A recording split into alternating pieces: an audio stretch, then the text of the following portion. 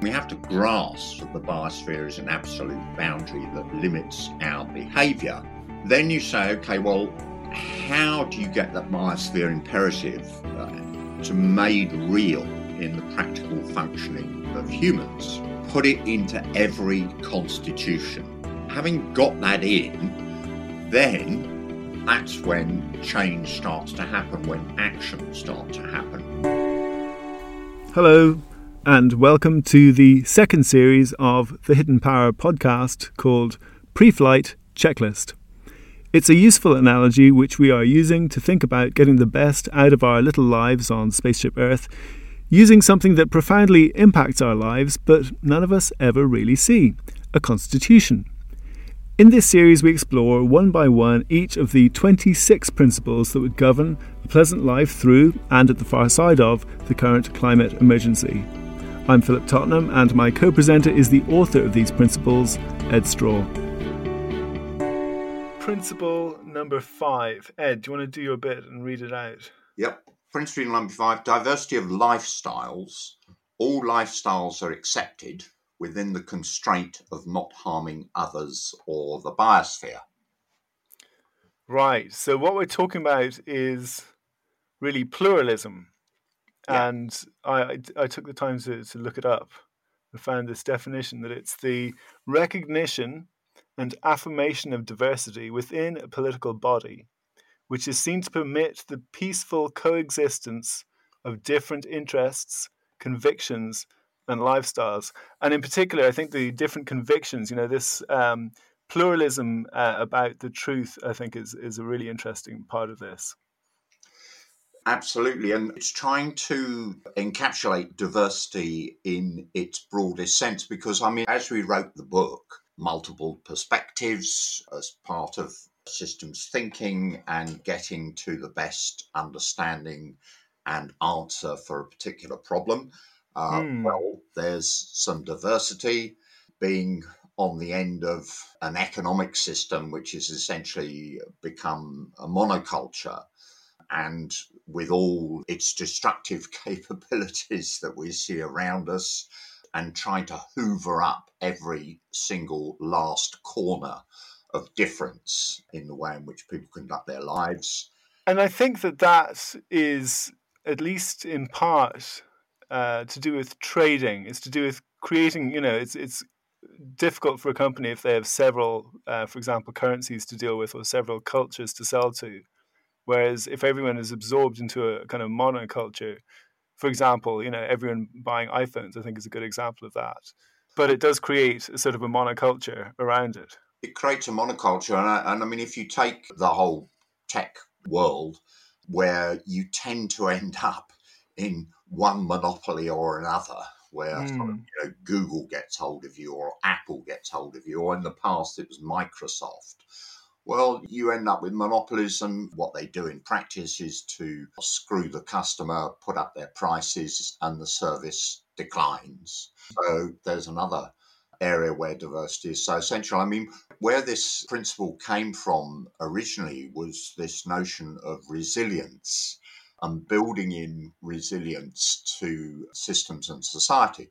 So biodiversity, which is absolutely vital that we maintain as much biodiversity as we can, because one piece feeds and supports and enables another piece, and you take a piece out of the jigsaw. But to take a very straightforward example, biodiversity in crops. So if you have a single strain of wheat, and for whatever reason that strain of wheat gets attacked by a virus, then is no longer able to produce the wheat we need, well, you've put all your eggs in one basket, so that's nutty. And you think about, well, in the future, how people live, it's probably pretty important that we maintain as much diversity there as possible, because in the face of climate emergency, biodiversity emergency, and so on, we don't know which lifestyles are going to survive. That reminds me very much of the tribes' histories, both in Central Asia, in Scandinavia, and in North Africa that you've had. over history, you've had tribes living the sort of the tough life in the hills or in the plains, and then occasionally venturing out and taking over the settled communities at the fringes that are on the trade networks. They have self-identified as being tough and have identified their victims historically as being soft by Yeah, virtue of their being settled. And yeah, then there's this sort of Muslim theorist from the 10th or 11th century who theorized about how it was this softening of the tribal elites that led to the collapse of the societies yeah, periodically. yeah. And the climate's getting tougher and tougher, and it's going to get tougher and tougher and tougher. Food supplies, well, already are in many parts of the world disrupted. So, what are you going to eat? And so you're sort of moving towards the notion that actually the people who are going to survive in the long run are the ones who can light fires, build shelters, grow crops, farm animals, and so on. And then you're saying, well, hang on, if you take the indigenous peoples, as you were Mm. talking, who are often looked upon as backward and uncivilized, but they, of course, have always maintained a strong connection with nature and with the natural world and a strong respect for it. Are actually these the people that are going to survive? Is this where we're going to have to look in the future coming out of our soft urban lives for how we're going to have to live? There's a new genre of literature called cli-fi, Hmm. which is climate change fiction. And one particular recent book I was reading about has this group of people that it's following. They are being trained within the story to be Hmm. hunter gatherers because such has been the disruption to society that we're going to have to get back to being hunter gatherers. Also, I think there's something of a sort of mythology around that as well, this sort of slightly misty eyed urban fantasy of how things are in the wilds. Yeah, there are always misty fantasies about everyone else. Germany does this better, and yeah, it does a lot of things better, but it's got some issues as well. Indigenous peoples, on the one hand, fantastic. On the other hand, you might find some of the culture in those societies pretty awful in some respects in regard to some But then people. getting back to our society, we have this neoliberal orthodoxy, which again is about freedom for large companies to more or less do whatever they want. And I think both London and Singapore would seem to be bastions of this way of thinking. But I wonder what, realistically in the West, what other economic models we have. Well, we're going to come on next week to talk about the commons, and so I won't dwell on that too much Hmm. now. If you think about co-ops, I mean, just around here where people have set up small holdings to grow vegetables, small holdings for cattle and beef, which then sell locally and completely cut out the supermarkets and are completely separate.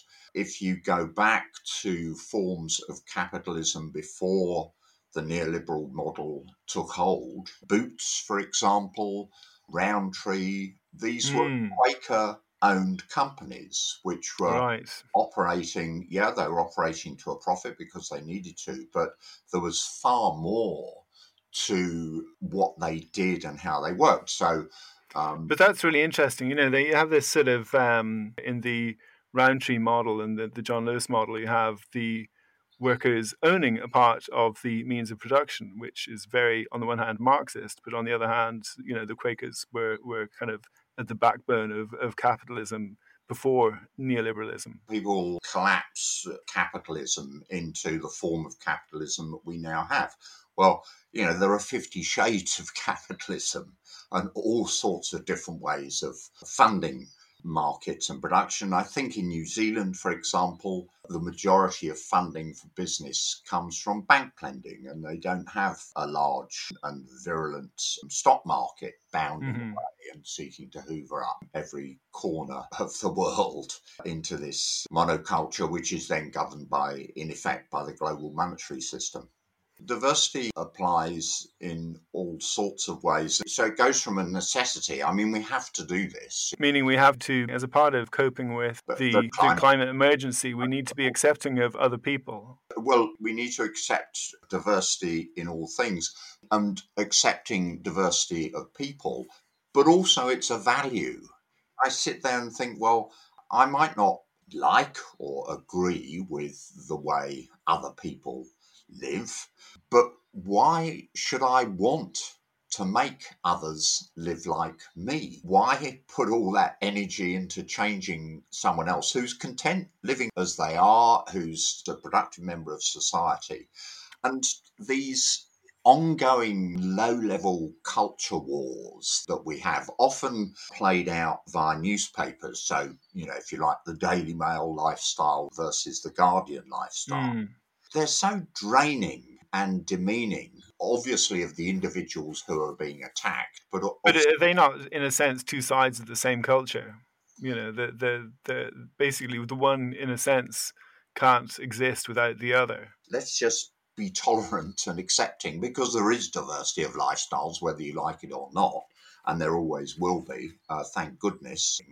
But it goes beyond that, because you put all that energy into trying to change someone else and trying to force your lifestyle onto other people. That's a hell of a lot of energy. Well, we need that energy, and we need to work collectively and together in order to deal with the biosphere crisis. Mm. In part, what we're talking about is bracketing out differences because they're just bigger fish to fry. But Yeah. in part, I'm slightly reminded of our Biophysical Worlds episode, number 1, where we were talking about the sheer enjoyment of nature. And, And I think one of the great things about, for example, living in London is the access to such an incredible diversity of, well, cultures, but you primarily experience it through food and music. yeah, and isn't it fantastic? It's It's the point of living. And I and suppose that brings us on to another question that, diversity of culture is also diversity of aspiration. I suppose going back to that point of the diversity of perspective or of truth. And again, I just wanted to bring in that point we landed on a couple of episodes ago regarding leaders being generally right. And the way that they are generally right is by seeking to disconfirm their assumptions and beliefs by eliciting a diversity of perspectives. To me, that seems to point to the intelligence side of this, that to go out and to experience people in their diversity is to be much more sure of the world. yeah, it's a classic system thinking, and this comes from Amazon. Good leadership equal, as you say, seek to disconfirm their beliefs by engaging a diversity of perspectives. Absolutely brilliant. So there we have multiple perspectives. So you're bringing in all sorts of different pieces of knowledge, pieces of understanding, pieces of information and views. So you're getting a much broader picture of what's really going on. But the second thing in that, disconfirm their beliefs, this is actually the scientific method. In science, you prove something or develop a theory, but then the scientific method is to constantly then worry about it and seek to disconfirm it and seek to Mm. prove it. So there you have leadership based on the scientific method and systems thinking. Now, wouldn't it be wonderful? I sit there and think, if our political leaders spent time disconfirming their beliefs. It seems laughable now, doesn't it? Yeah, But and you just think about what we've been through. I mean, Johnson is the classic one, standing up, trying to sound strong and certain and confident. You have a roadmap to take us out of the lockdown. If next week another variant comes up, it says terribly sorry, diversion. Well, your yes. your roadmap is worthless. Now, in order to get to the right answers. So good leaders are normally right. In order to get to the right answers, some humility, collecting those multiple perspectives, diverse perspectives, and then seeking to disconfirm the bright idea that you came up in the bath with last night. will enable you to get nearer to what needs to be done, nearer to dealing in reality and being adaptive in relation to it. Well, that's an interesting perspective on the scientific method, because really the beginning of science, I think, was the admission of ignorance on the part of scientists. Yeah, Previous to that, everybody studied whatever it was, Aristotle or yeah. St. Thomas Aquinas or whatever, and then spouted it from a position of knowledge, Mm. with varying results. Whereas the Enlightenment was very much about this realization that there's no certainty. So where do we start? Yeah, exactly. And I suppose, one of the other things that we're going to get onto, and we've sort of touched on it there, is diversity of truth, but I frame it in terms of diversity of feedback. Mm. um, and feedback forms. So, here we've got a government policy. I mean, it could be on something as wide as welfare. It could be on something as relatively specific as prisons and do prisons work. There isn't a simple yes no answer to welfare and prisons and how they perform in relation to different people.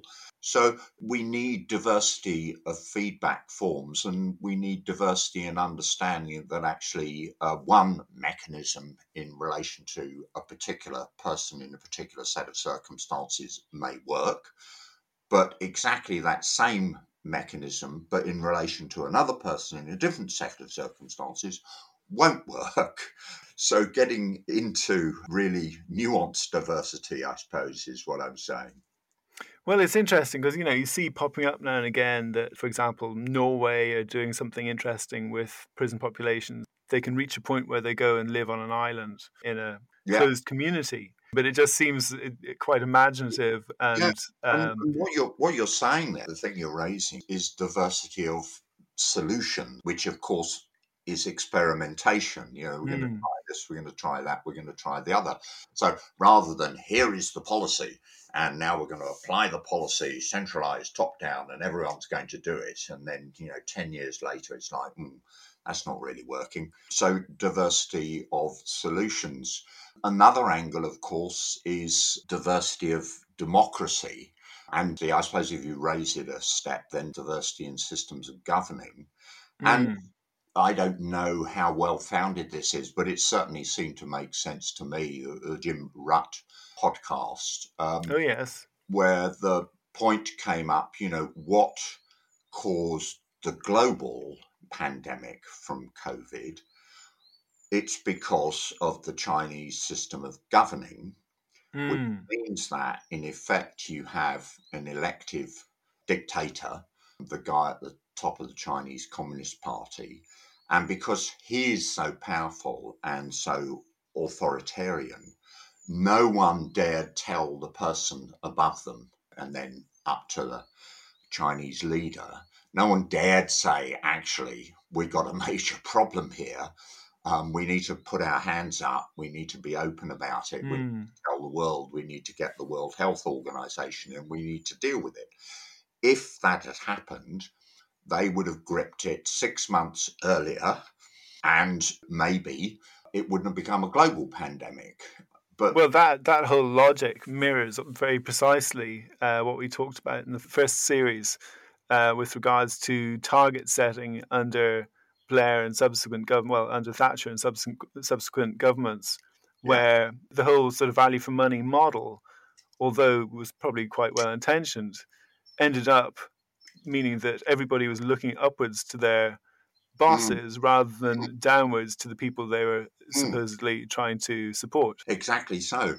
And so, this concept, this word diversity, it's like the French liberty, equality. Equality, fraternity. So the fraternity part of it. Perhaps we need an underlying set of values to go in our constitution, the number one of which will be diversity in all things. That sort of segues quite nicely into something that was popping up in my mind, which is when we were discussing military service, and you were saying how the Swiss military service, one of the great benefits of it is offering vertical connections among the society, that people make really good friends from people that they would never otherwise have met, which I think relates to this French Revolution idea of liberty, equality and fraternity, insofar as anything that breaks down the barriers between parts of society and Yes. allows people to speak confidently and openly with each other Yeah. will then feed into the information system in a more positive way.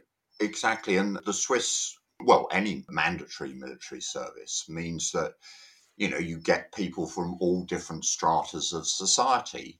And it can be a great place to bond, but also it's a great place then to learn about those different stratas of society. And Mm. without that sort of vertical slicing, by and large, we all live in our little bubbles. So, yeah, it's going in the same direction. It's building an understanding of each other, an acceptance of each other. And then that means that you have the potential for unity when you Mm. really need unity. And my goodness, we need unity now.